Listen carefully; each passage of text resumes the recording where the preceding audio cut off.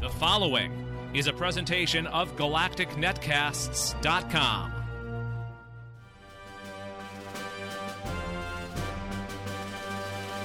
And before there was radio, TV, or podcasts, people gathered together to tell stories. And these stories were meant to entertain or educate.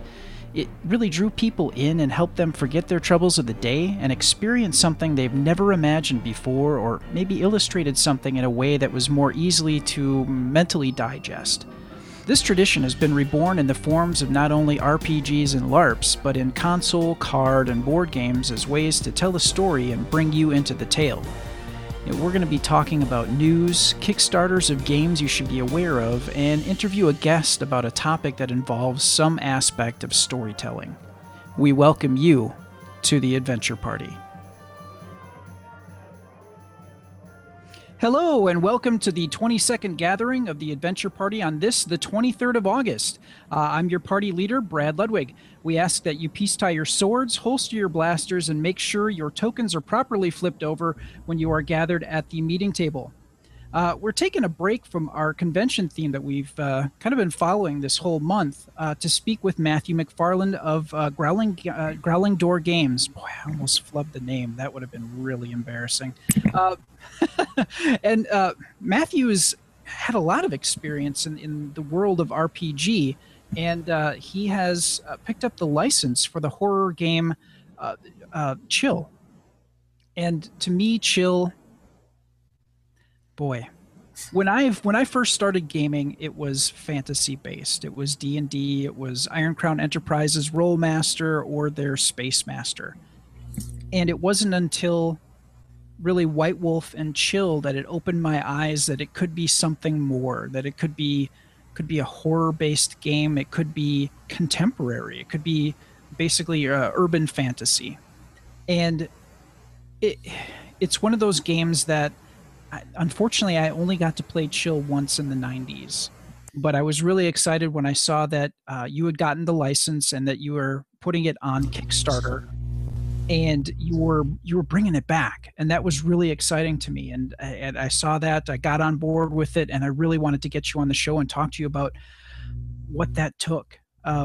Taking something that had been in existence before and had Mayfair phased it out, and you brought it back. And what kind of journey a person takes to pick up the pre-existing license of a game that has some history, because by the time Mayfair had it, they were second edition.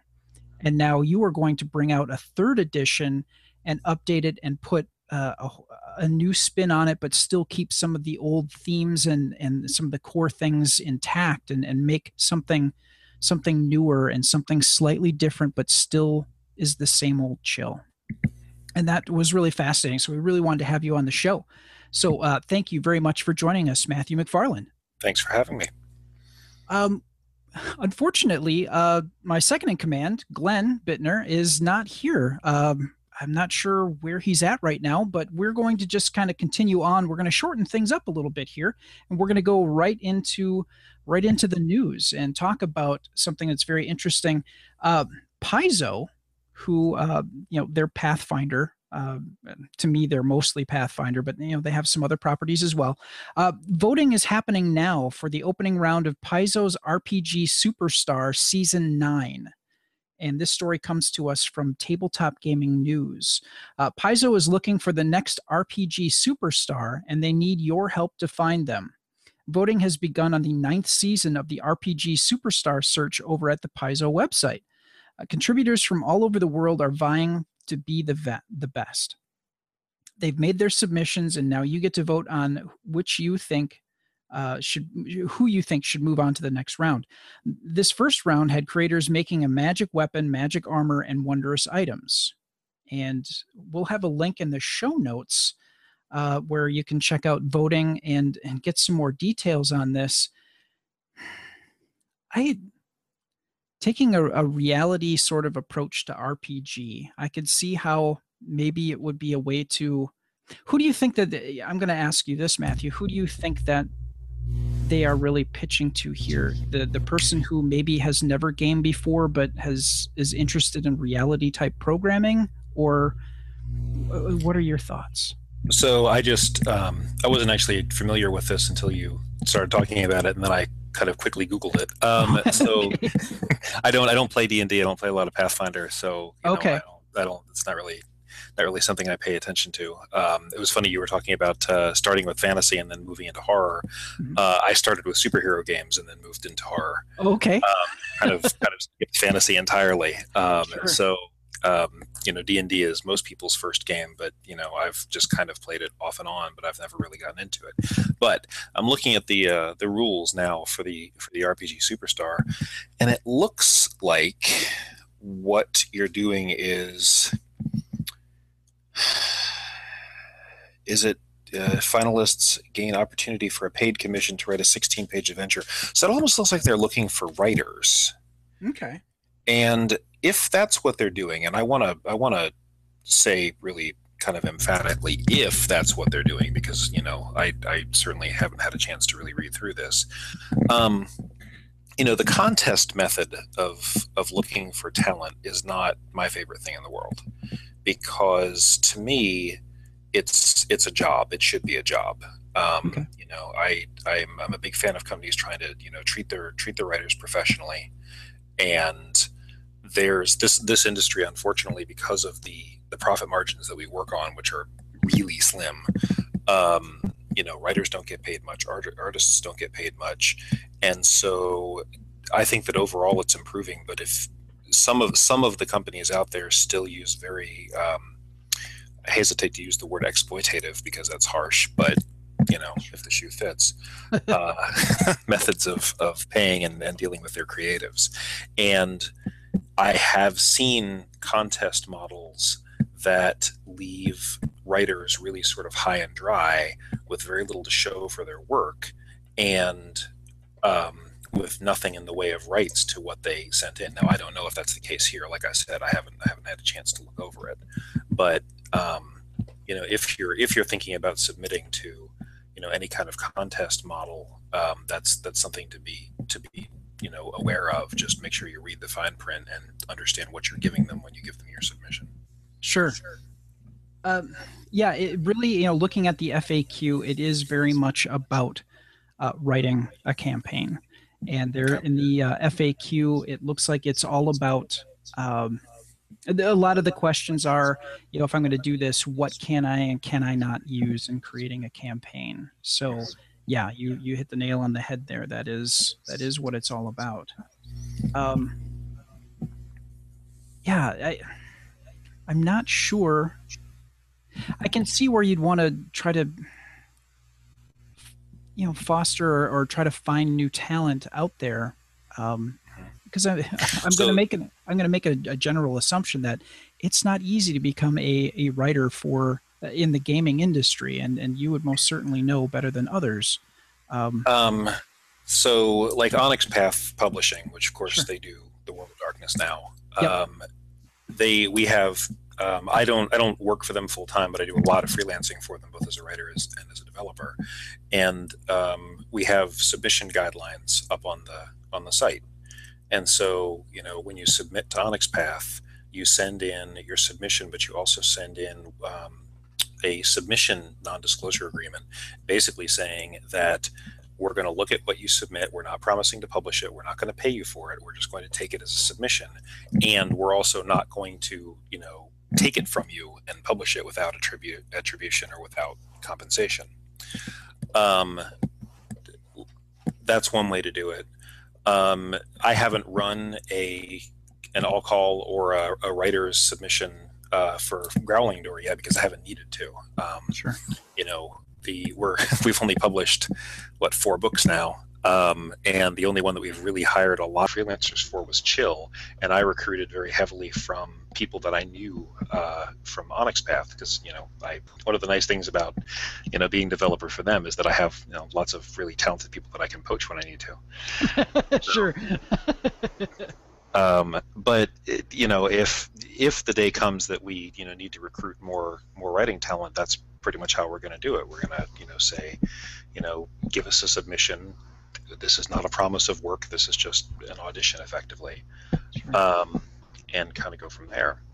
But I think that if you're holding a contest to find creatives, you're sending the wrong message, because the message that you're sending is, come work for us. It's a privilege. You won something by working for us. And what you should be saying is, show us how awesome you are so that we can give you a job and give you money to do this work for us.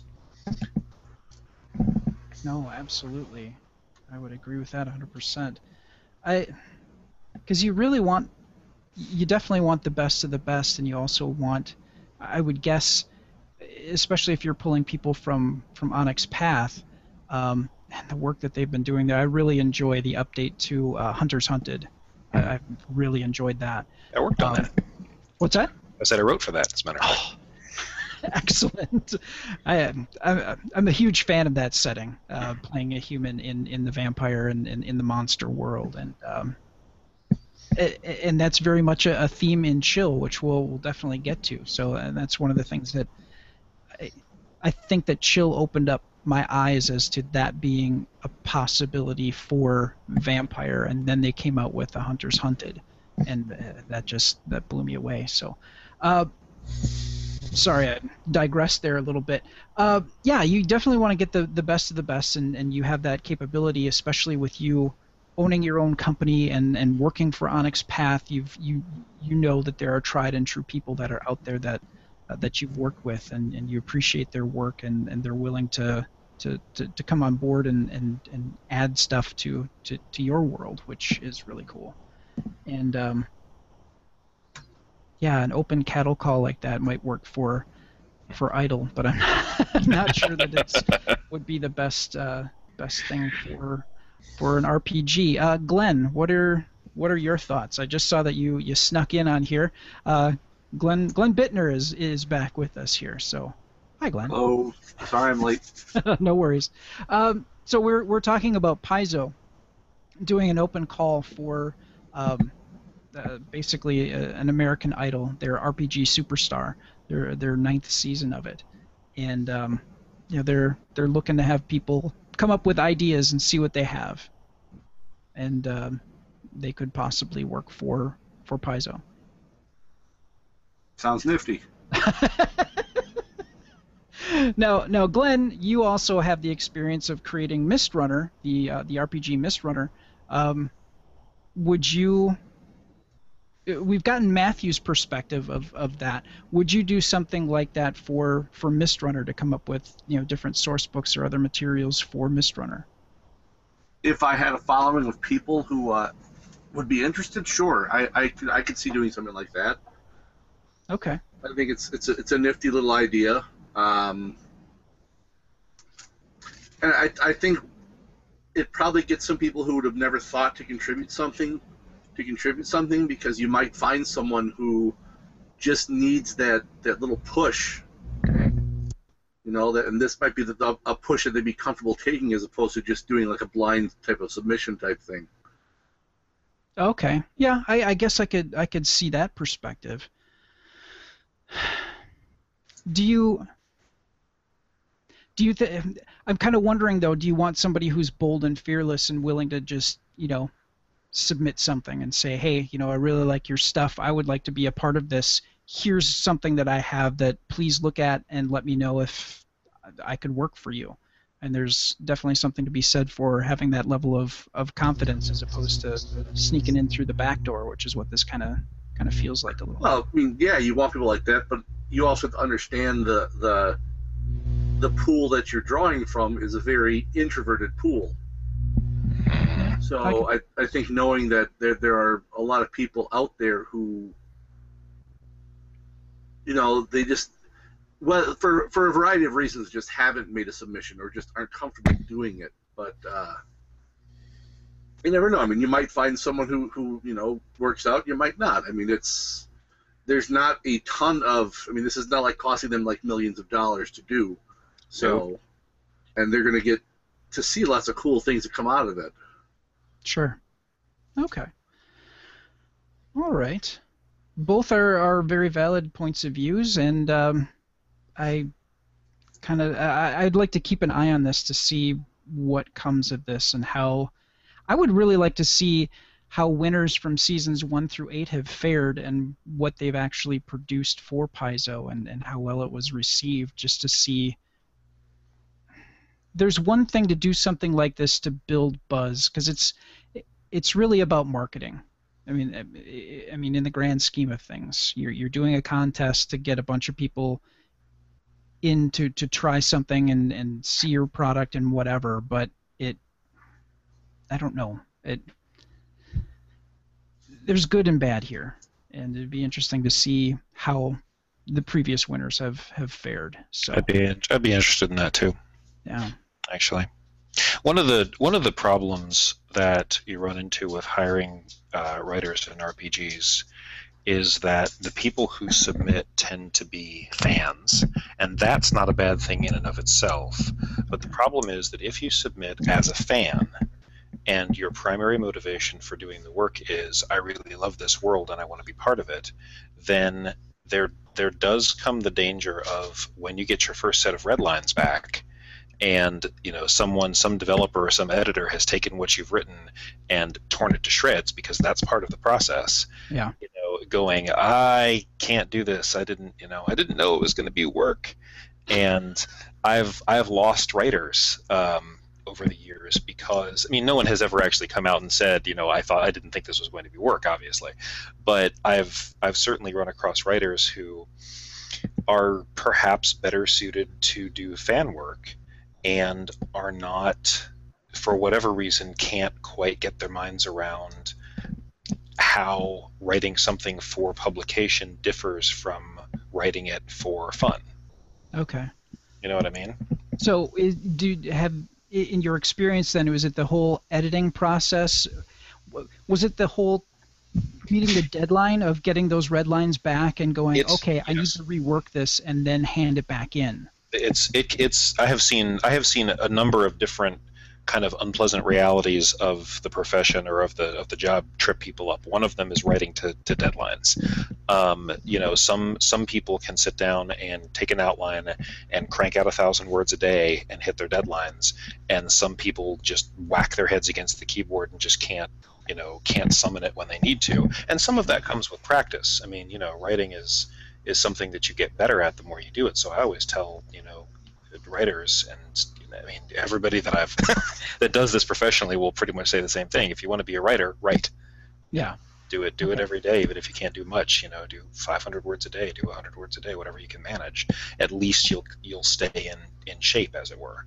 Sure. And then as far as writing for games too, I've worked with people who are really good at kind of doing setting work or doing fiction, but when you ask them to do mechanics, they don't quite have their head around that part. Oh, sure. Yeah, I could see that. And that's more important for some games than others. And then I've met people too that don't quite realize that if you're going to do this consistently, it's basically taking on a second job. Yeah. And honestly, I've been doing this since 1997, and this past year just killed me because I was doing 3 core books at the same time, and I got done with a couple of months of doing that, and my wife was like, "You are never doing this again." I'm like, "I am never doing this again." Yes, sign that in blood. I am never doing this again. I am not ever taking on this level of work, because it really, it was too much. It was too much. It was like working, because I work a full-time job as well. Sure. And it was like, I never, and part of the issue was too that much of my day job involves sitting at a computer, and then I would come home and be like, and now I've got to write, or now I've got to edit, and I'm like, no, I need to get up and go outside, throw sticks for my dogs. So. Yeah, it takes a special type of person, or maybe not so much. I don't want to make it magical, because you're right. It is a job. It is something that you have to have that level of focus, that level of passion, and that level of professionalism where you are like, okay, I am now putting on this hat and I'm doing this thing from this time to this time, and this is what I do. And sometimes it's a grind, and we talked with fantasy writer Patrick Rothfuss, and he kind of said the same thing, that you know, it's a job, and you need to take it seriously, or you're not going to get anywhere. You need to be aware of what you can do too. Yeah. Part of the problem that I had when I went back to grad school, because I had been a full-time freelancer for a couple of years, and then I went to grad school, and I was like, oh, I can still write 30,000 words a month, no problem. No. So I had to kind of trim back the writing that I was doing. Same thing after my daughter was born. I'm like, I couldn't meet the same level of productivity. Sure. And it took a while to kind of readjust to that. So, that's another kind of big part of it. Be aware of what you can do, how much you can do in a given amount of time, and don't overbook yourself. And Yeah. I mean, that unfortunately is the kind of lesson that you tend to learn the hard way. But you do have to learn it. Yeah, no, I could see that being a very hard lesson to learn, especially if you're the kind of person who dreams big and overpromises and underdelivers, which you want to reverse that. You want to promise, overdeliver. And that can be a very rough lesson to learn, and might cost you some jobs, unfortunately, if you don't pick that lesson up quicker rather than later. So. All right, I think we're switching things up here now that we've got Glenn back. We're gonna go back and we're gonna do our game review. And Glenn, you've got a game here called Ashes: Rise of the Phoenix Born. What's this all about? Yes. Well, this one's brought to us by Plaid Hat Games. They're the lovely folks who also brought us Dead of Winter. And this game is by Isaac Vega, who was one of the main writers on Dead of Winter as well. This game, so it's a 2 to 4 players. It's an expandable card game where the players take on roles of the different Phoenixborn. They're kind of like demigods / protectors of the world. Just basically these all-around powerful people. So you're the great saviors of civilization. And you're basically just going to be battling against each other, because I guess that's what great saviors do, is they fight each other. And you're doing that by summoning various creatures to your aid and casting spells. So in a way, it's got a bit of a Magic the Gathering feel, but you have dice. So it's one of the things I love about this is I get to play with dice and I get to play with cards, which are two of my favorite things. And first of all, I have to say the art is absolutely gorgeous. It's high quality. It's what I've come to expect from Plaid Hat Games. They do a really good job putting a lot of work into the components of their games.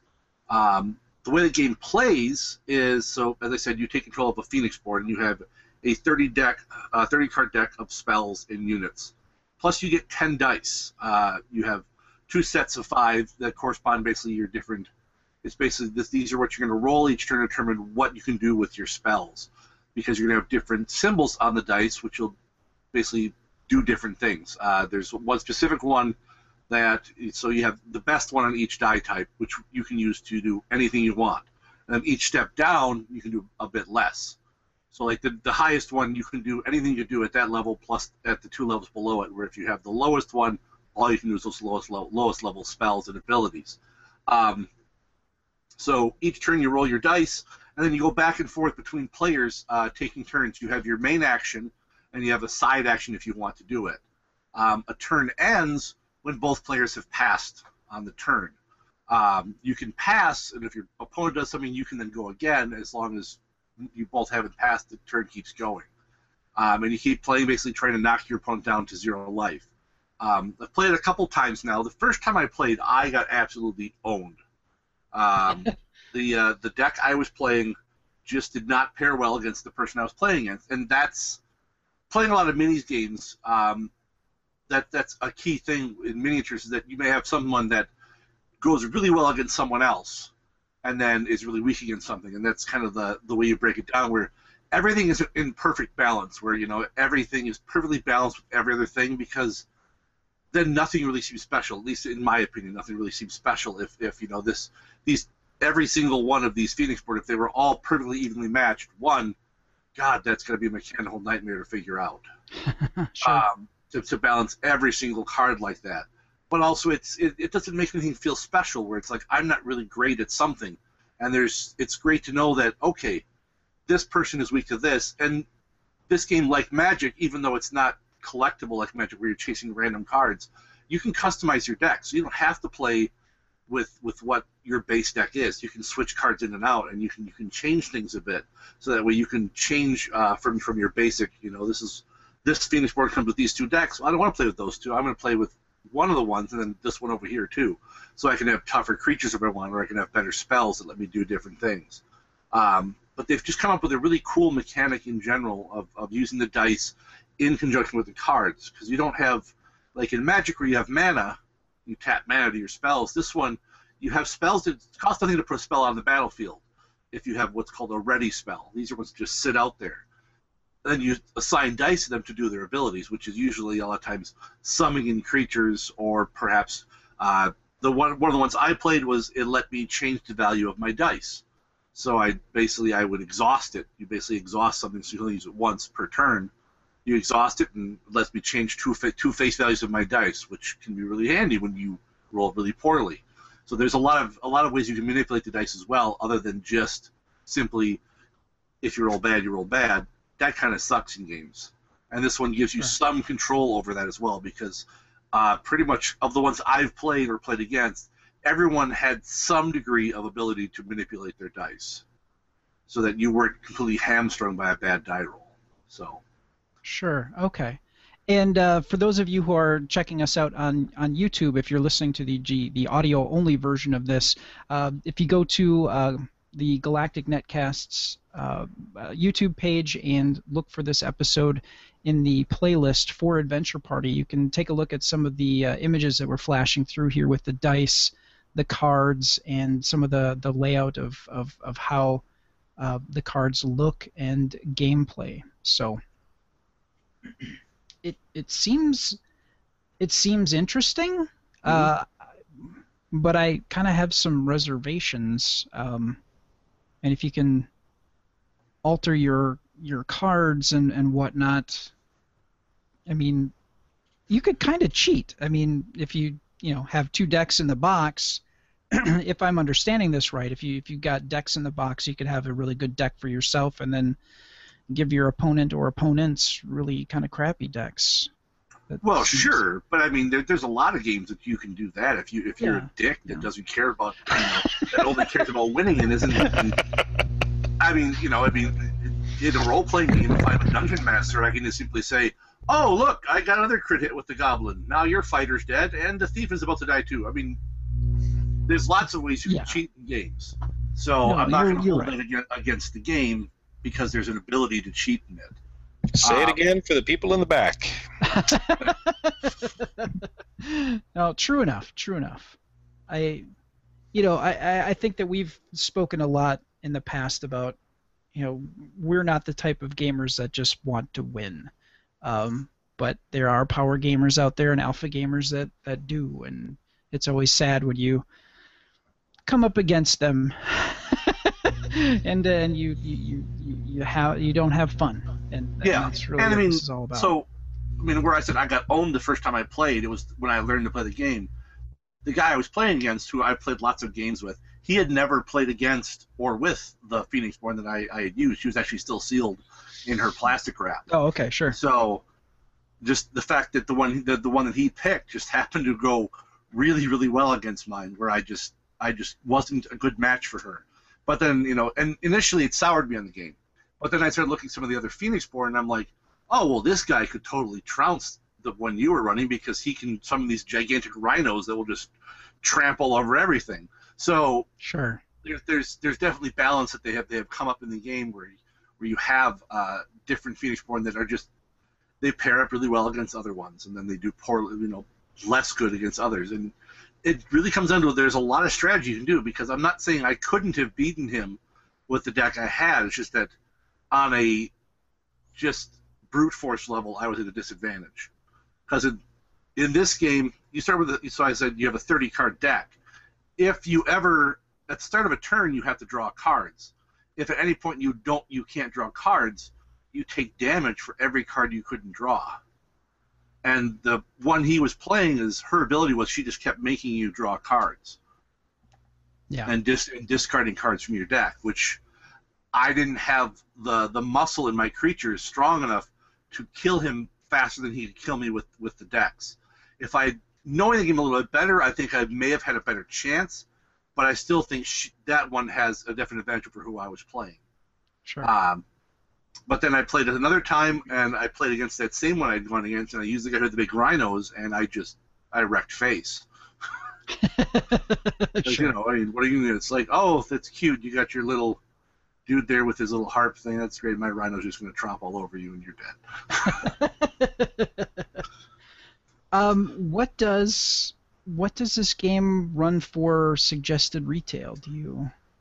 I don't know entirely because this was at Gen Con. Okay. If you did not buy it at Gen Con, you currently won't get it. Okay. I believe it's going to retail for probably about $60. That's pretty typical for most of Plaid Hat's bigger games. Okay. And for what you get in the box, it's definitely worth it. Yeah. You get a ton of dice. You get, I think it's 6 or 8 different Phoenixborn that come with it, each with their own 30-card deck. So. Oh, yeah. And that 30 cards, that does not include creatures you can summon. Because you have some creatures that are in your hand you cast. Oh. Other ones, like the one I was playing, she had 3 different creatures she could summon. And those are actually separate cards from the 30 that are in your deck. Okay. They're just these side cards that you basically have, and I could summon X number of each one. Plus, you have limitations on what you can have. You have, and I'm really blanking on the stats, what they're called, but you have one that basically shows how many creatures you can have in play at any one time. And you have another one that is how many spells you can have in play at one time. Sure. Okay. But then same spells can stack on top of each other, so they don't count against your limit. So if your limit is 4, and you've got 4 different spells out, you can cast one of those same spells again, because it'll stack on top of the ones you have. Okay. Very interesting. So, once again, you never recommend anything that you don't like or you wouldn't play again. So, and as soon as this is supposed to be coming out this fall. Okay. Hopefully, Plaid Hat was actually just acquired by Z-Man Games, who you've played Pandemic. Yes. Yeah. Z-Man makes Pandemic now. Gotcha. I like the games that Z-Man puts out. However, they have for years had issues with distribution. Oh. So okay. When they say something is available, it's not always when it's available, and odds are, when it does become available, there won't be enough of it. So if this game appeals to you in any way, and you can find it, grab it while you can. Yeah, buy it immediately. Z-Man has a habit, and I don't know how much control Plaid Hat still has. I don't know all the specifics. I mean, Plaid Hat may just be still operating completely as Plaid Hat, just under the Z-Man banner. Sure. I don't know, but snag it up when you can, because I've gone through Christmas seasons where Pandemic, which is one of our best-selling games at the store, oh yeah, it's not available. They didn't print enough, and no one has it anywhere. So sorry, you can't have the game you wanted for Christmas. Yeah. I can recommend other ones that aren't dealing with disease. So, okay. All right, see ya. Thanks. Come back and buy it online, but it's $150 and it's a $40 game. Sorry. Yeah, that's always rough. You have to, if you want something really bad, it's not available at your local store, and then you try to get it through eBay or something else. Yeah, you pay through the nose. Absolutely. All right. Well, next up, we have kind of switched the order around, but we're going to get back on track here, and Ryan Murphy is going to be the guy to do it. He's our regular contributor with the Galactic Gaming News, and he covers more of the digital beat of gaming, and he has another update for us. So take it away, Ryan. Hello everybody and welcome to Galactic Gaming News for the week of August 21st. I'm your host Ryan Murphy. Let's take a look at the headlines from out of this world. First up, we've got some Nintendo news. Splatoon wants to settle an 80s era rivalry. A Splatfest is a celebration in Splatoon that lasts for 24 hours, usually over a weekend, during which players head into battle and try to rack up turf war wins for their side. On August 29th, Splatoon players will get to choose to fight for the Decepticons or the Autobots. Looks like Nintendo is getting into the sponsored game with Transformers. When can we expect the Pepsi vs. Coke Splatfest? Inquiring minds want to know. Bungie hosts a Twitch reveal of The Taken King. On August 19th, Bungie held a Twitch stream to reveal more details about their upcoming expansion for Destiny, titled The Taken King. Among the mountain of news, there is one piece for folks who may be interested in revisiting Destiny when the expansion launches. If you buy The Taken King, you can automatically level to 25 with a special item called a Spark of Light. This will boost you to the minimum level for The Taken King so you can play with your friends. There are 2 more streams planned before the launch. What more secrets could The Taken King be hiding? I, for one, am excited about The Taken King because it seems like Bungie is really trying to fix some core issues that a lot of gamers had with Destiny. Not to say Destiny was a broken game, but it really only applied to a specific group of people who really like to grind for loot. I fell off really quick when it didn't offer the storyline that I expected from Bungie, so I'm really hoping they nail that with this one. Finally, your sci-fi game for the week, Turn Up the Volume. That's not the game, it's just Mike Bithel's follow-up to Thomas Was Alone, Volume, is a top-down stealth game set in a futuristic dystopian England. 1984, anybody? It is a timed exclusive for PlayStation 4 and Vita, with PC and Mac versions following a month later. The game is getting some great reviews, and Thomas Was Alone was a fantastic game. So if you're looking for a cool sci-fi stealth game, check out Volume. $20 on PS4. This has been Galactic Gaming News, a weekly segment for Galactic Netcasts. For everything I do, go to ryanmurphy.ca or follow me on Twitter at rmurphy. If you're interested in more video game goodness, be sure to check out The Gamers Inn at gamersinpodcast.com. Each week, Jocelyn Moffat and I run down the games we've been playing, chat industry news, and take questions or comments from listeners like you. This past week, we just did a spoiler cast for Life is Strange Episode 4, and that game is really cool. We've talked about it on this segment before, so hopefully if you've been playing, go check out The Gamers Inn, listen to that spoiler cast. Also talked a bit more about Everybody's Gone to the Rapture and Hearthstone. So always a good time on The Gamers Inn. Thanks for listening, and tune in next week for more Galactic Gaming News. All right, thanks for that report, Ryan. Really appreciate it. Next up, we're going to talk about the Kickstarter Spotlight, and we're going to do a recap of last week's game, which was the Lobotomy board game, and you brought that to the table for us, Glenn, so remind us. Lobotomy. Board game where you have to escape from a mental asylum, and there are many monsters, or are they, that stand in your way. It's a 1 to 6 player cooperative game, cooperative horror, and it just looks so cool. The minis look so cool. I mean, I want this just based on the miniatures alone. Yes. And then you throw in the fact that it looks like a really cool game too. I'm like, I am so sold on this.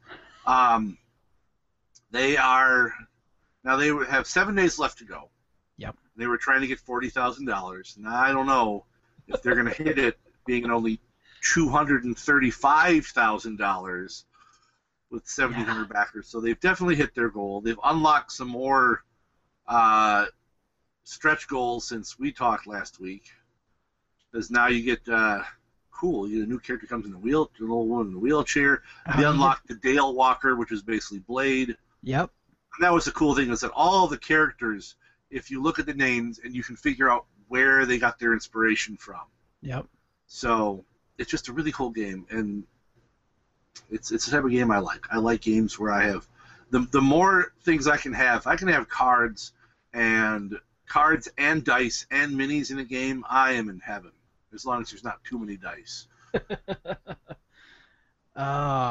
Just such an amazing, like you said, the miniatures for this are just ridiculously detailed and are absolutely gorgeous. And 235, they've got a new scenario which has a miniature for H.P. Lovecraft. So they must have hit it over the weekend and they weren't watching it. So boy, if you're an H.P. Lovecraft fan and you've always wanted an H.P. Lovecraft miniature, this is a game for you. Yep. a lot of. I mean, they have an expansion here, which is From the Deep, which is the Deep Ones. It definitely Cthulhu based. Gosh, like you said, there's so many different touchstones. There's Sucker Punch. There's a character from the movie Sucker Punch. There's a character from Jack Nicklaus's character from The Shining is in there, and just every memorable horror type character that you can imagine shows up in some fashion in this game. Damien from The Omen, and on and on. Just Ripley from Alien 3. Yeah. So yeah. If you are a fan of all the different subtypes of horror and you like board games, right now the base pledge to get on board, because the early bird $85 versions are gone, but $90. But what you're getting for that $90 is ridiculous. I mean, and that is a normal price for a game this size. Yeah. You look at the cool minis, the Zombicide games. Most of those are $90, $100, where you get lots of cool minis and you get the tiles. It's very typical for this type of game now. Is you're going to be spending $90, $100, and I mean, 10 years ago, people would have been like, "Oh my God, $100 for a board game!" But it's, now 50 and 60 is the norm, where 90 is really not outside the realm of what you pay for a good game. And if you are a backer, you're going to be waiting a year. It's not going to deliver until August of 2016, so you're going to sit for a little bit, but it will ship anywhere in the world. That's just mind-numbingly detailed. And, thinking about it, $235,000 that they've reached for a game that's $85 to $90 a shot. I mean, that's fantastic. Your initial thought is, boy, that's just too much for a game, but there are hundreds of people literally who are definitely not worried about the price tag on that. And quite honestly, with all the images that they have for the prototypes, for the different miniatures and the gameplay that they show you and stuff like that, it's amazing. All right, well, we're done talking about the Lobotomy board game. Now we're going to talk about another horror genre game, and this is an RPG called Infected Zombie RPG from Immersion Studios. They set their bar at a lower level. Their pledge level that they want to hit is $8,848. That's their goal. And right now they're at $7,188. And there's 26 days left to go. So they're definitely going to hit it. This is kind of an interesting concept, though. It's what happens to the world after a zombie virus outbreak happens. So the war is over, and there might be some zombies here and there that you might run into, and you kind of have to worry about possible re-outbreaks from them. But you're left with a choice. Do you tear down what's left of society and humanity after fighting this horrible war, or do you actively work to rebuild the world and make it better and bring it back to where it once was?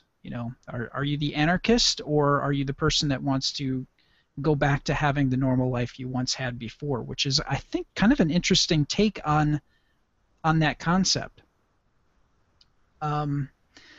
The base level, to get on board is $25, and that gets you the RPG PDF and access to all the add-ons and backer-only updates and your name in the back of the book as a backer. And since it's a PDF, I mean, that's a quick pop them in there. That's really kind of cool.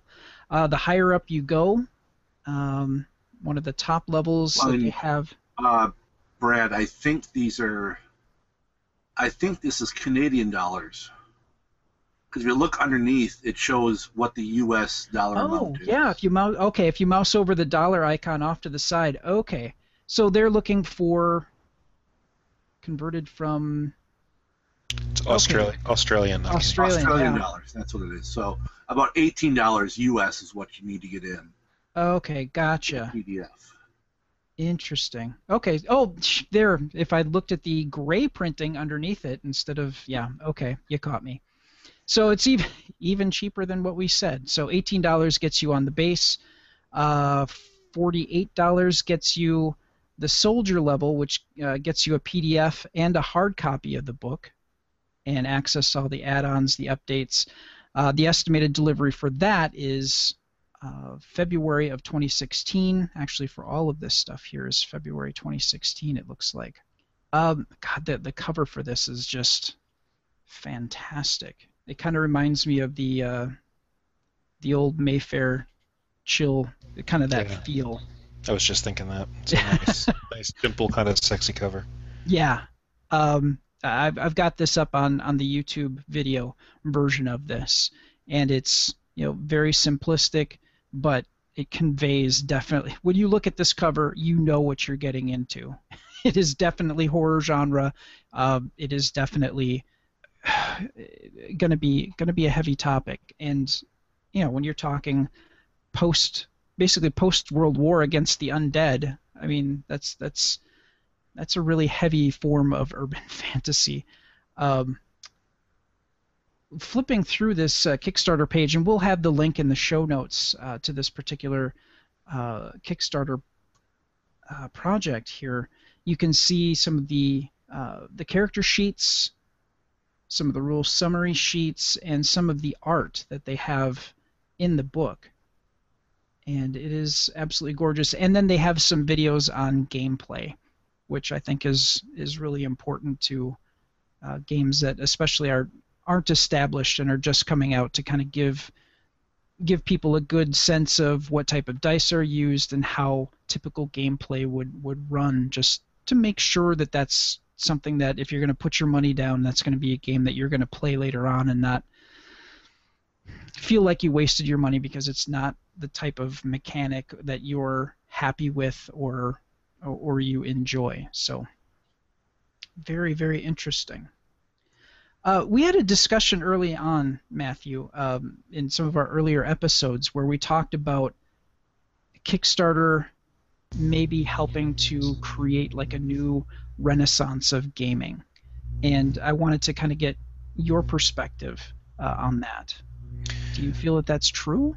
Yeah, absolutely. Kickstarter it's been not just in gaming either. I mean, it's let people who don't have the resources of a larger publishing company to kind of create their game and realize their dream and get it out there. And Kickstarter combined with print-on-demand services like DriveThruRPG Sure. have kind of cemented that. Now that's both good and bad. I mean, without meaning to be mean about it, not every dream needs to be realized. But one of the other nice things about Kickstarter, though, is that it can give you a sense of, or a gauge of, whether or not you should continue with a given project, or whether the world just isn't ready for it. Okay. Or whether you've thought it through enough. We've run 4 Kickstarters. 3 of them were successful. 1 of them wasn't, and the one that wasn't, we kind of went, well, some of that was the way that it was presented. Some of it was because our ask was too high. And we kind of, took it back to drawing board and shelved it, basically. Like, well, we'll get to this when we figure out a way to make it work. Okay. But yeah, there are definitely a lot of games, some of which are on my bookshelf right now, that would not really have been possible pre-Kickstarter, unless the creators were able to get somebody with an existing infrastructure interested. And if you're publishing through someone else, then hopefully they're going to let you realize your game the way that you want to. But I mean, the producer always seems to want to have some creative input too. Sure. That's not always what you want as a creator. Yeah. So it's nice to be able to be your own boss. There are pitfalls with that too. Yeah, I could see, especially with perhaps distribution or just general communication, if you don't have a good concept of what that infrastructure should look like and should be like, and if you have the right people kind of manning those posts, It kind of depends on what you want to do. I mean, if all you want to do is make your game, sell the PDF, sell it print on demand, you can do that. You don't have to muck about with distribution, or if you want to, a lot of times you can go through like Indie Press Revolution, and then they'll take your stuff to cons, or they'll distribute it for you. You're never going to make bank, but if you wanted to make bank, you shouldn't be in RPGs anyway, really. Let's be honest. Fair enough. What's the best way to make $1 million in the RPGs? Start with 2 million. Yeah, I can see that, and for so much joy that RPGs bring. I mean, you get the right combination of a good system and a good storyteller, and it's magical. And yep. And really, I mean, if you think about what it would cost to take 5 people to the movies once a week for a year versus what it would cost to run an RPG for 5 people once a week for a year, economically, it's a clear indication you go with the RPG. But so it's even if you're buying something with a more expensive book or set of books, it's still really a cost-effective hobby, if you will. Sure. If you can resist buying dice every chance you get. which some of my players have trouble with, but yeah, I've been fortunate that I've only bought 4 sets, and I think that's only been 4 because the particular container that I have them in can only really hold 4. It's a weird addiction that I have a friend. He was Rob Benton, who was on our second episode. He's got a huge wooden box. It's a treasure chest, I'm not going to lie, and it's probably about, I want to say it's just under about 10 inches tall, but it's like it's a deep and wide chest. And what he would do is he would have friends go to Gen Con and go to the ChessX table and get the coffee cup full of dice. Yeah. I just did that for one of my players this year, actually. And it's a grab bag of what you get. I mean, it could be you could get a whole bunch of D6s with pips on them. It could be it's just a random grab bag, or you could get dice that when you roll them, it'll tell you what day of the week it might be. If you're trying to do a random, somebody asks you, oh, what day is it? And you just grab this specialized die to roll it and tell your players what day of the week it is. It's just a random weird grab bag. So he's got this treasure chest full of random dice of all sorts, and he's glad he's broken the addiction slightly. He hasn't really added to the treasure chest in a while, but for a while there, we wanted to intervene and say, just no, you have way too many dice, and that's not an uncommon thing for players. Yeah. Well, for me, it's just buying the RPGs. I came to terms a few years ago with the fact that I'm a collector. I'm always going to be a collector, so I have bookshelves full of RPGs that I'm probably never going to play, but I do attempt to at least read. Yeah, I have a friend who's the same way. He loves RPGs. He loves looking at the process of what the creator has put together, and then the mechanic, and then kind of figuring out how the mechanic works, and just getting that feel of a game. But he doesn't have the time to run them, so it's always kind of a, if I get time sort of a thing.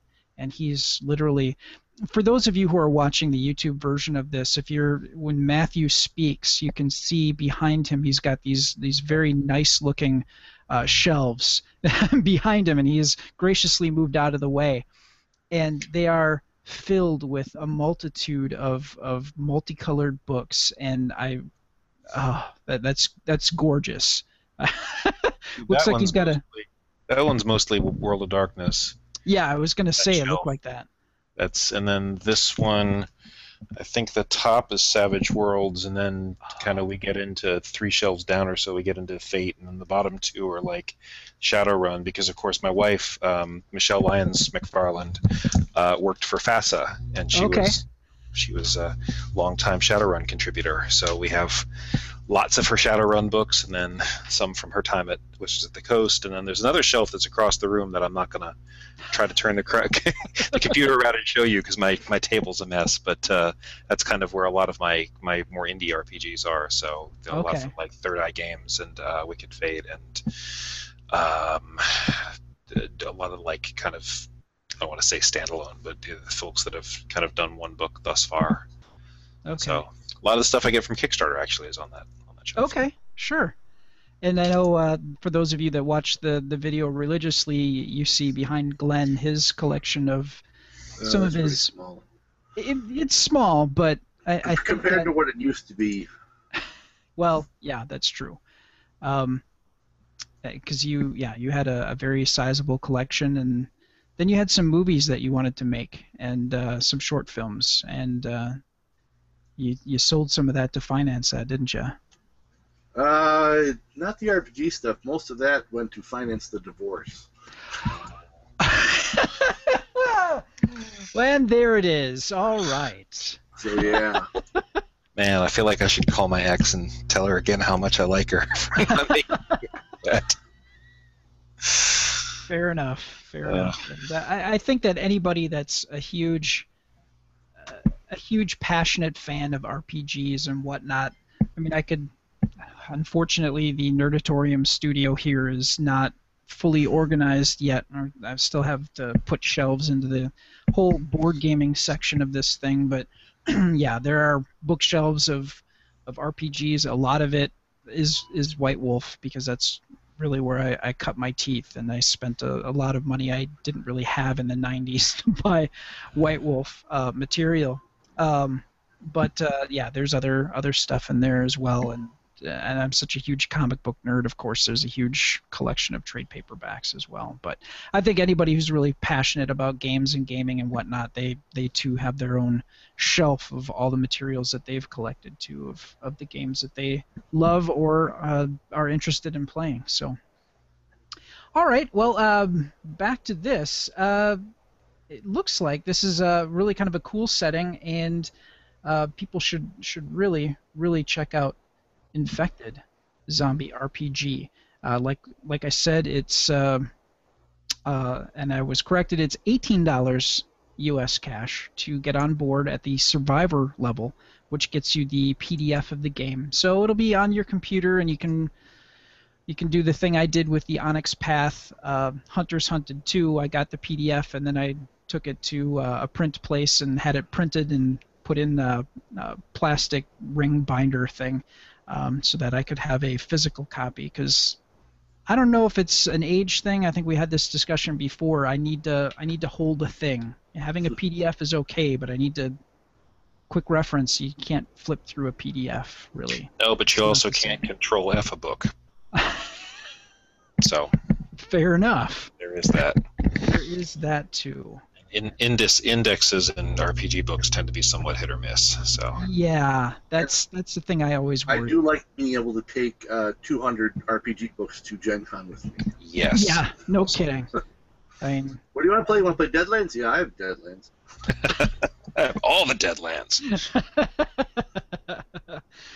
All right. Well, we're going to move on then, and we're now going to speak solely with Matthew McFarland and find out what it takes to take a game that has been around for a while. I mean, it existed in by two different companies before, and after Mayfair tabled and closed off Chill, which was really sad, you took it upon yourself, you and your wife together, correct? Yes, that's right. And the two of you went about the process of getting the licensing for the game, because it still existed out there, and somebody else possessed it. And you took it upon yourselves to not only choose this particular game for the reasons that we're going to talk about here in just a minute, but go through the process of not only licensing, but then retooling it and bringing it up to date, because it hadn't been... When did when did Mayfair table it? 97, the mid. I was going to say Mayfair was still making books for Chill as late as I want to say 96 or so. And don't quote me on that. Well, of course, I just said it, so I guess you do quote me. But I want to say Beast Within and Unknown Providence were two of the later ones, and I think they were like 95, 96 thereabouts. Okay, so it hadn't been in circulation and printing out new materials since the late 90s. Yeah. And in 20, when did you get the idea to do this? 2010, 2012? No, it was later than that. 2014, I guess. Wow. Okay. Yeah. It came together pretty quickly once we kind of got it done. Well, so Chill was my first horror game. Okay. Like I said, I started playing RPGs with Marvel's TSR games. Yeah, the Phaser Rip game was my first RPG, and then so I ran that for a couple of years my last couple of years in high school, and then I went to college, and I thought I kind of like to do something different, but I don't know, I don't want to play D&D because I wasn't really into fantasy. So I'm like, I don't know what else is out there. And I went to my friendly local gaming store, which at the time was Mind Games in Toledo, Ohio. Okay. And I found this real sexy black book called Chill. And I picked it up and read it. And I liked horror well enough, but I wasn't really, hugely into it. But Chill had this amazing filmography section, bibliography, of horror movies and horror literature, and so over the next few years I really immersed myself in that genre, and I probably ran Chill 3 times a week, 4 times a week for a couple of years. Oh wow. That's why my undergraduate GPA is not better than it is. And so it really was not only one of my favorite games, but really a very formative game for me as a game master, as a gamer, and as a writer. The game that I picked up after Chill that really stuck was Wraith the Oblivion. Oh, okay, sure. Summer of 1994. And so about then is when I kind of stopped playing Chill and I started running World of Darkness. And that, absolutely influenced my aesthetic as a writer and as a game master. And so now fast forward 20 years, and I just kind of idly remarked to Michelle, I wonder who has the rights to Chill these days. There was supposed to be a 3rd edition a couple of years ago, but that fell through. And I don't know, did they revert back to Mayfair? Did somebody else pick them up? I don't know.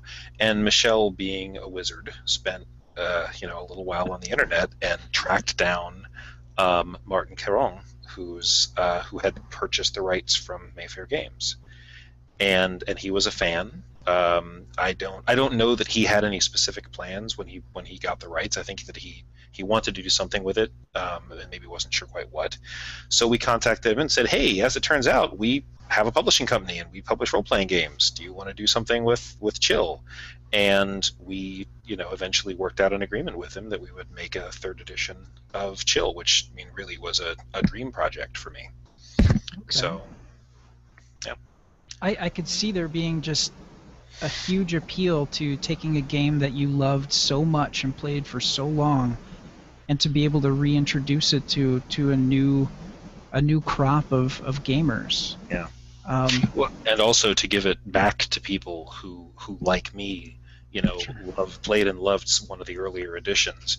We had the books at Gen Con, and we were, handing them out to the Kickstarter backers, and I had several of the backers kind of come and find me and, say, I haven't played this game in, 15 years, 20 years, but, thank you for bringing this back and for doing something new with it. So that was a very kind of heartwarming sort of feeling. One of the things that I really enjoy about Chill, and I mentioned Hunters Hunted from White Wolf, but we'll focus on Chill here, but that whole concept of you're a human and you may or may not have special abilities that are beyond human but not superhuman, or because there is a definite distinction in Chill, correct? Yes. Yes, absolutely. So characters in Chill might have what are called disciplines of the art, but they're not as impressive as the powers that the creatures of the unknown get to wield. I mean, somebody who's very skilled at the art might be able to seal a room so creatures of the unknown can't get in. They might be able to heal other characters' injuries. They might even be able to kind of use some low-grade telekinesis.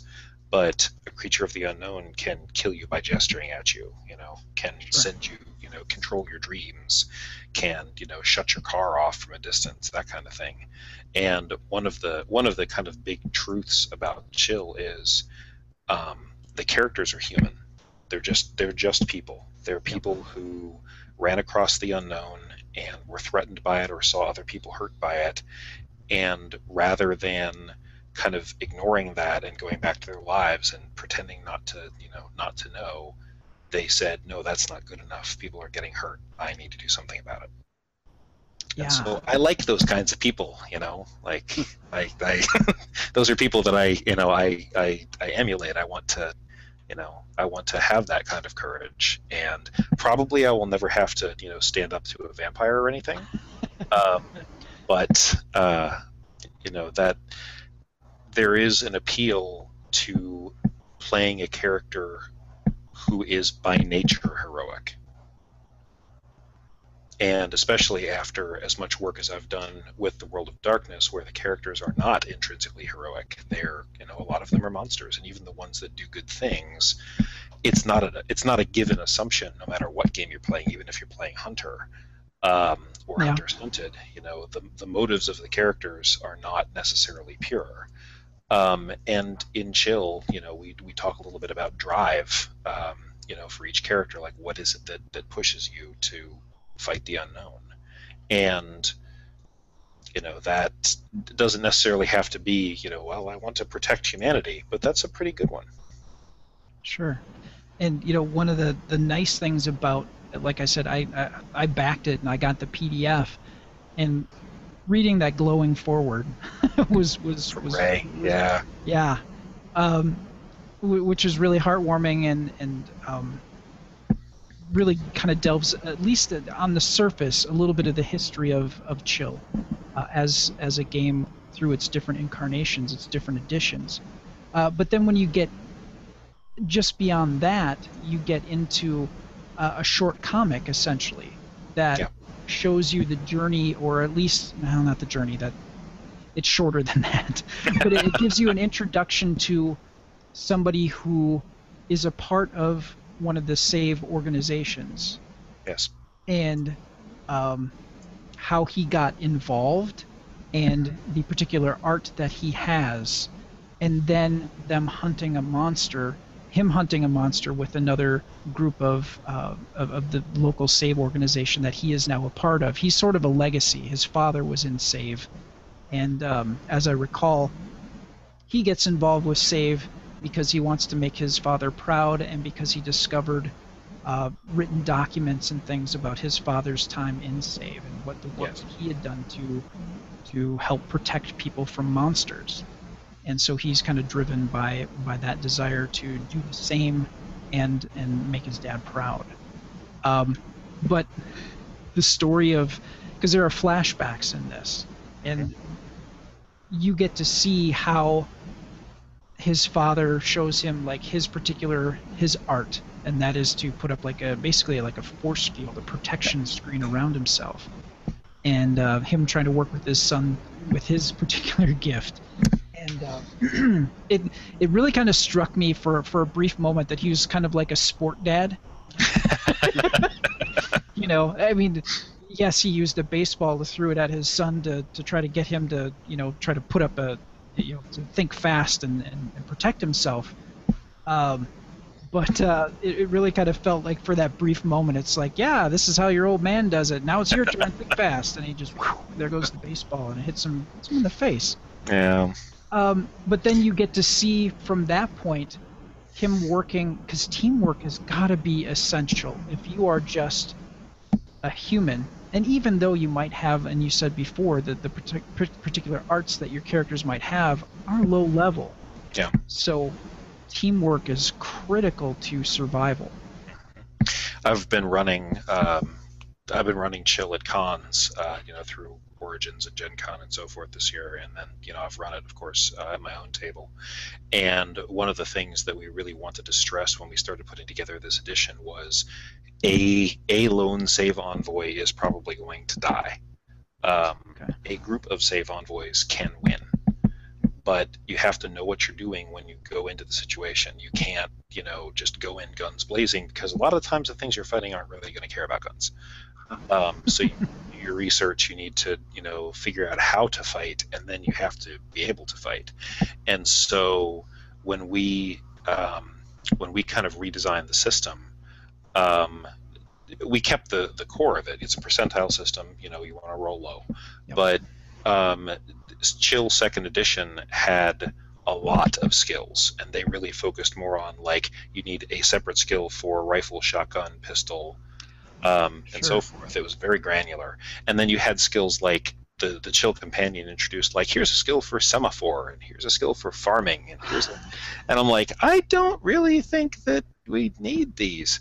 And so what we did for third edition was there are 9 skills in the game. That's it.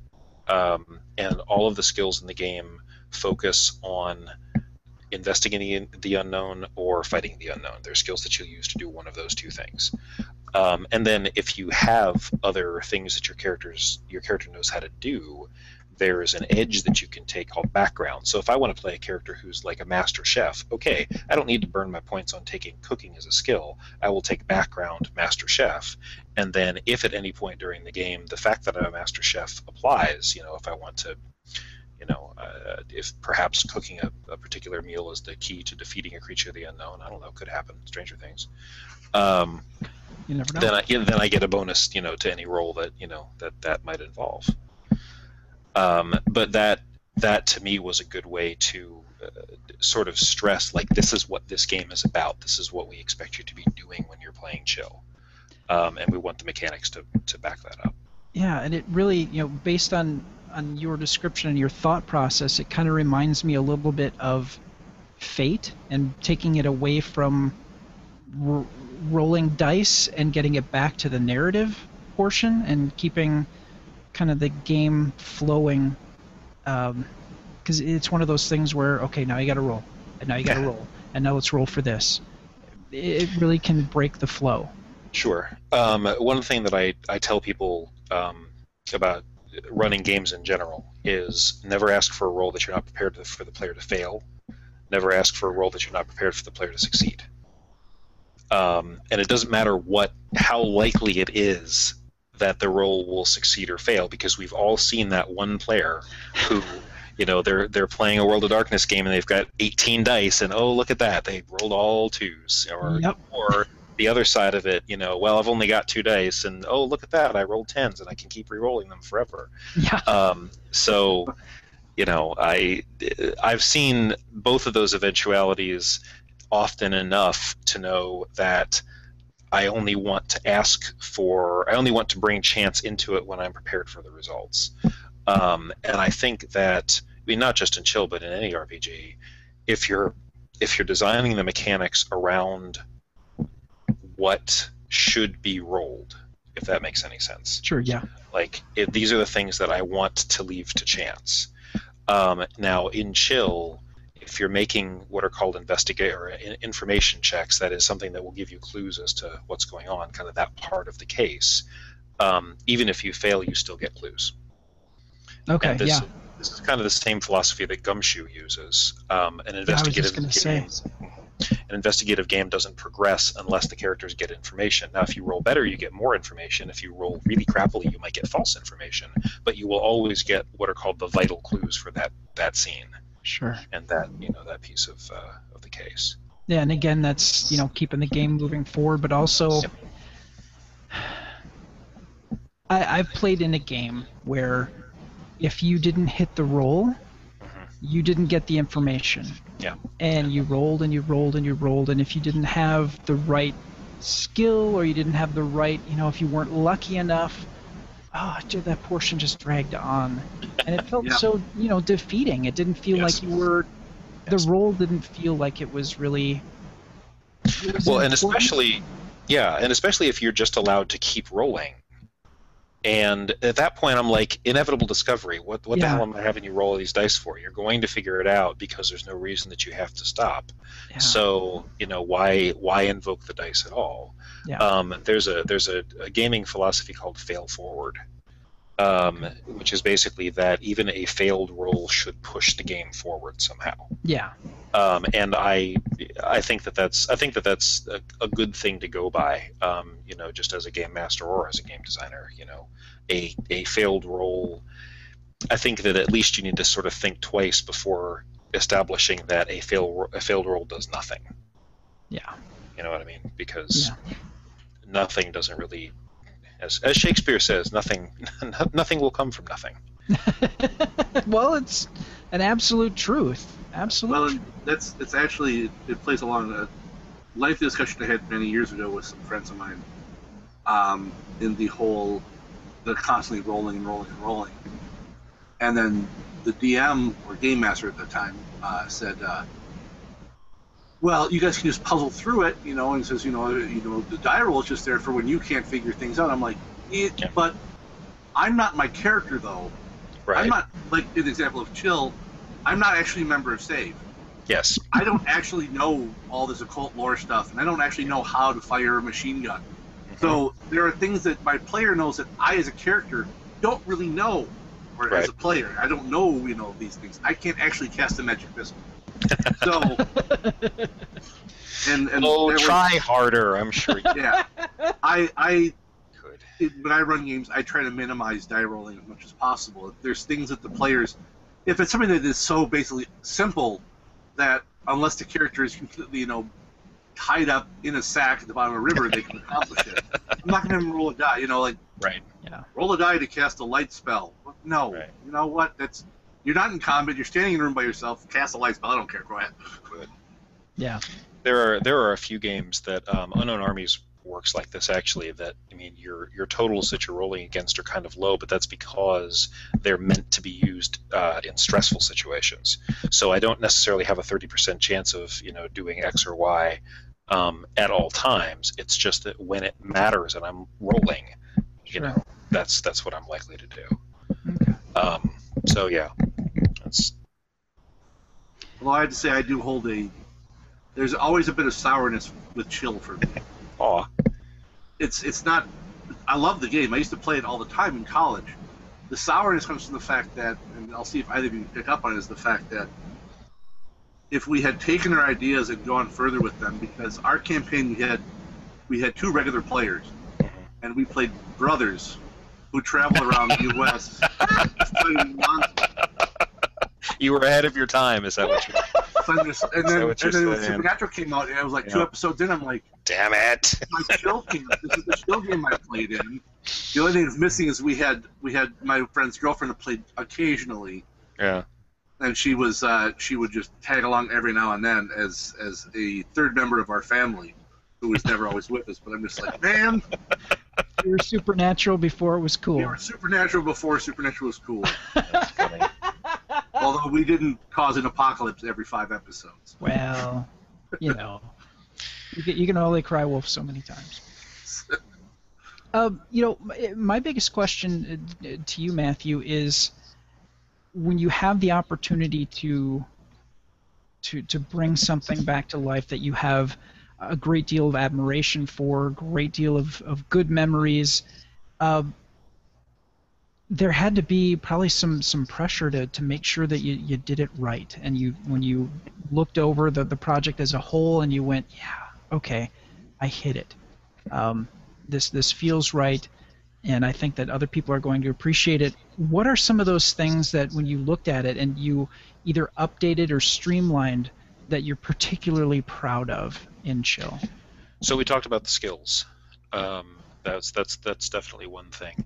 It was funny when we started working on the new edition, and I say we, and one of my biggest helps on the book was my brother Jonathan, who back in the day was one of my Chill players. Sure. And so he was also very familiar with the game, and so we sat down, and the first thing that we did, of course, was we reread second edition. and I thought to myself, wow, there are so many subsystems that I never used. It was a very 90s game design. There was kind of like, here's the NPC reaction chart table thing, and like that kind of thing. That there were a lot of kind of little subsystems to roll on that it didn't really need, but were very kind of stylish, if you will, at the time. And so game design has changed a bit, and I wanted to make Chill kind of more in line with what game design is doing now. And I wanted to kind of put my stamp on it, but keep it feeling like the game that I knew and loved. Now, that's not entirely an easy feat, because I'm like, okay, I want this to feel like a 90s game, but to not actually have all the baggage of a 90s game. And I think we actually did that, because as I'm running the game, it feels like Chill to me, but at the same time, I'm not looking at a chart to figure out how successes work. So we streamlined kind of the math of the game. It used to be that you'd roll and you wanted to get under your target number, but how much under your target number you got determined what kind of success you got. And my brother could do it in his head. I never could. This is math, and math is kind of my nemesis. Yeah. So one of my design goals was, I want to have multiple success levels, but I want to be able to figure it out without a chart. So the most math you ever have to do is divide a number in half. Even I can do that. And then, but the thing that we added to the game that I think is the most interesting, that I'm most proud of, is the token system. So basically, the way that it works is you start off the game and there are a number of tokens on the board that are either light or dark. And I'm going to hold one up to you here so you can see this.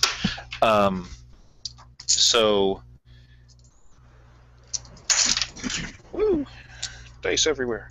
Here we go. So that's light. That's the Indalo. That's the light side. And then that's the dark side. Oh, nice. Right?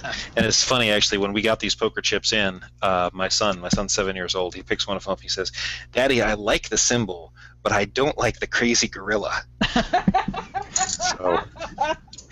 So these things are now called crazy gorillas. That's great. On my table, anyway. So, but anyway, so there are light and dark tokens on the board, and then during the course of the game, they turn.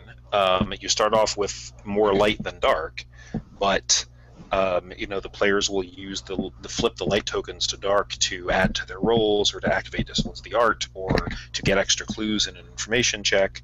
And then the Chill Master can flip the dark chips to light to activate creatures of the unknowns, their disciplines, or to add to antagonist NPCs rolls, or just to make life difficult for the players. One of my favorite things to do with dark chips is, the characters will be real sneaky and try to, creep through the haunted house, and then I'll turn a token and say, your cell phone. I saw that. Yeah, that's a great. It's in genre. And if the player tells me ahead of time, like, I'm going to make sure that my cell phone's turned off, well, okay, then I'm not going to do that, because I'm not going to be a dick. So, but the tokens, what we found in play is that the tokens kind of represent this flow of the stories, because at the beginning, the advantage is kind of with the characters. They're doing their investigation, they're getting all these clues and kind of putting things together, and by the time they find the creatures, now I've got this whole slate of dark chips that I can use against them, and then as I'm using them against them, they get more light chips, which then they could use to fight. So this is kind of cool, like, back and forth that goes on. Yeah, I saw that as a mechanic, and I went, what are... I was looking at, especially at the beginning, where it's like, okay, you need a pair of D10s, and you need either playing cards to signify the tokens, or you recommend a poker chip where you just take one, like a Sharpie, and darken the other side of the poker chip and use that to flip it back and forth. And when I saw how that they're used, I'm like, oh God, that's brilliant, because it's a level of... because it's something that the entire team draws from. Yes. So you really have to, as a team, go, okay, we kind of need this role, but maybe we can limp along without it. And it's a team decision, because when the chips are down, you guys need to be able to, when things are going really bad, you need to have these light side tokens to be able to do what you need to do to live. Yep. If things go really bad. So, that level of back and forth is truly inspired and brilliant. Congratulations on that. That's beautiful. Absolutely. It's a little reminiscent of, I think it was in Torg, where you had something where players had these, I forget what they were like these advantage cards, and you could use them to give yourself a boost, but as soon as you used them, that unlocked the Game Master to use bad ones against you. Oh, okay. So, and I hadn't seen anything even close to that in a long time, and yeah, that actually worked kind of nifty to help the story along times. I really need this boost, and you do it, and then an hour later you're trying to do something simple, and all of a sudden something bad happens. I knew it was coming, because you live under that shadow of it. It's like he's going to hit me with something soon. Well, the other thing that you do with the tokens too is that whenever in the story the unknown kind of becomes aware of the envoys and knows that it's there and is ready for you, the Chillmaster adds a light token. Okay. And so I always make sure to, when I'm running games at cons or whatever, I always make sure to explain that to the players, so that during the game when I, take a light token and add it to the like, oh shit. Yep. Here we go. Yep. So.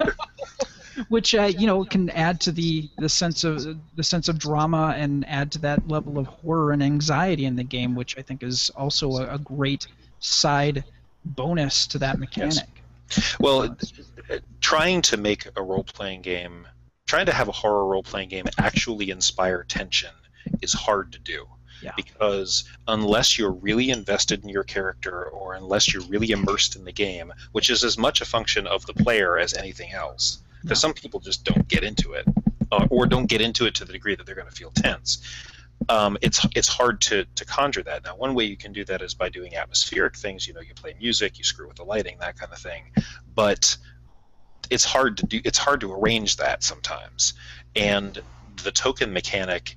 So now there's a real, tangible, visible representation of kind of where we are in the story and what the characters have to draw on, or what I have to draw on, and running the game. And so that was definitely something deliberate. Like how do we because you can't scare players really, but what you can do is up the tension. Yeah. No, that's absolutely wonderful. Why I only play horror role-playing games on Halloween only, in a graveyard on top of a grave of someone who committed suicide. It's the only way to actually play it properly. So the other horror game, of course, that really ups the tension to ridiculous levels just by nature of the game is Dread. Yes. Dread. Yeah. Yes. So it's the game that uses a Jenga tower as the task resolution. Oh boy! And if you knock the tower over, your character is out, dead, catatonic, arrested, out of the game. But here's the thing: you never have to pull. If you don't pull, you fail at whatever you were doing, but you're not, and you could potentially be injured, but you're not out. And so I always joke that you can tell at Gen Con or at Origins who's playing Dread, because there's a Jenga tower on the edge of a table, and everybody's 10 feet away from the table, and if you walk within 10 feet of the table, they fucking tackle you. Do not do it! Get away. So, but everybody's up and pacing because they're too keyed up to sit down. It's really awesome. So. Actually, I got to play it for the first time this year at Gen Con. And that was, that definitely has some tension. Such an awesome game. Yeah. And a lot of that too is the storyteller. I know that who was it? Pat Rothfuss actually ran a game for some folks, and it was the Trauma system. Yeah. And he was pressured into running a game, and he's like, okay, we're doing this in Trauma, and he starts to tell the story of this white van that's seen going around from area to area, and he he felt put upon to do this thing, to create this story, and he just like focused all that passion and that kind of frustration and made something that actually kind of scared everybody that played that game for years to come. So whenever they saw a white van, they'd be like, oh, you know, it was just like a conditioned response. And that's, you know, to this day, you know, that they still talk about it. And that's, you know, again, that's, it's not so much having the setting and the book and everything. It has to be something that's inside of you that you want to convey that feeling, and you have to do the work to draw the players in and to be invested, and to, you know, and the tokens, I think, really help physically manifest and kind of reinforce the fact that there are stakes to what you're doing. And it's just such a brilliant mechanic. I absolutely love it. All right. Well, yeah, I think that those are all the questions that we really had about Chill. We're going to wrap things up here, and then we're going to find out more information on where people can find out more about Growling Door Games and Chill, and some of the other projects that you do, Matthew. Yes, indeed. Hello, my name is. That's the opportunity that you have to tell us about your character that you are currently or have played in the past. You know, whether that's a horror genre character that you played, or fantasy, or sci-fi, whatever. You can go to galacticnetcasts.com, and you can click to the Adventure Party page and find the Hello, my name is icon. You can click that and fill out a short form and tell us about yourself and your character. Yes, we do ask for your email address. The only reason why we ask for it is so that we can send you a certificate as a thank you for participating, and let us know about you and the character that you played in the past, and give us the opportunity to talk about why you think that character was so cool to play. Also, you can find the Adventure Party, like I said before, at galacticnetcasts.com, and you can find all of our social media outlets. You can find us on YouTube, and we're on iTunes and Stitcher for the audio portions of the show. We try to have this available not just in video format, but for you to be able to listen to on your desktop or your iPod or whatever type of device that you use to listen to podcasts. If you do use iTunes and Stitcher, we ask that you take a moment to give us a review and let us know what you think. Your review, positive or negative, can help shape the Adventure Party into being a better show, and let us know maybe what we need to focus on more, maybe what we need to focus on a little bit less. We'd really appreciate that feedback. You can also contact us by emailing galacticnetcasts@gmail.com, or you can call or text the number 805-328-3966 and leave a message. Like I said, whether that's a voice or text message, that's up to you. If you do text, depending on your particular calling plan, there might be a charge involved. One other thing that we've added is we use WordPress for the galacticnetcasts.com page, and we have a plugin that allows you to, if you have a microphone attached to your computer, you click the icon on the left-hand side. We've moved the button. It's on the left-hand side of the screen, and if you click that, it will allow you to directly record a message that is emailed to us, and give us feedback that way if that's a little bit better for you. Thanks again, Matthew, for talking to us about Chill, and you know what it took to bring a classic horror game that gave so much to so many and bring it back to everybody to be able to experience again in a more streamlined format than it was before. Where can people find out more about you and Growling Door Games? They can go to growlingdoorgames.com, actually.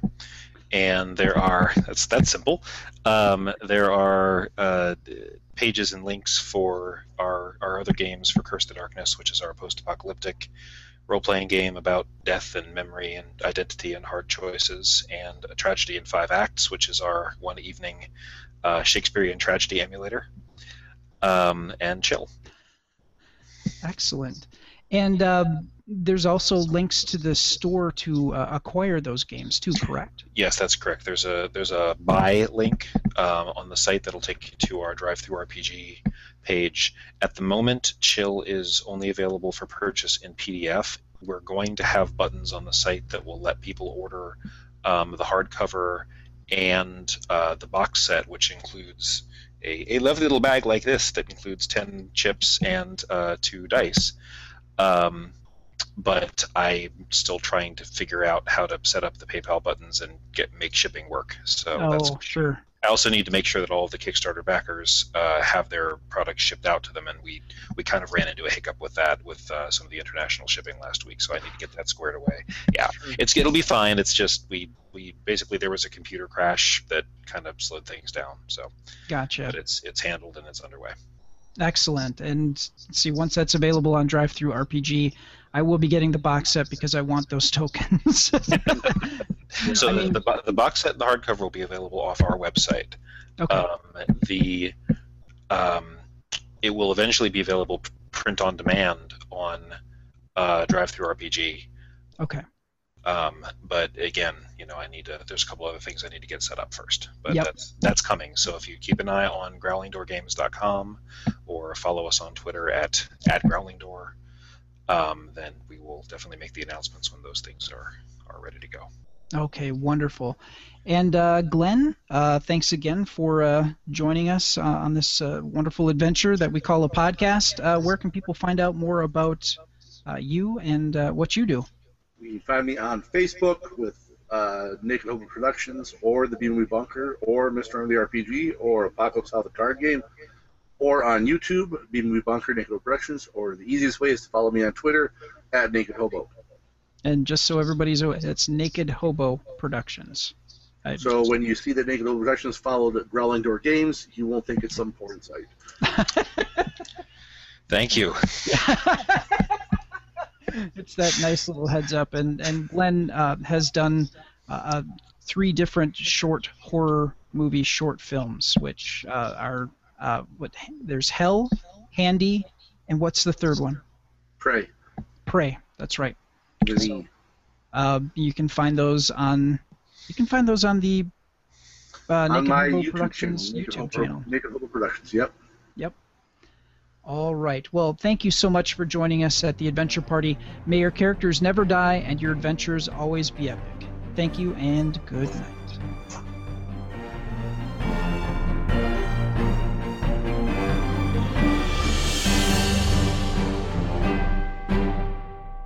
You have been listening to a presentation of GalacticNetcasts.com. For more about the show you just listened to, including how to subscribe, give us feedback, links to our social feeds, and more, please visit www.galacticnetcasts.com.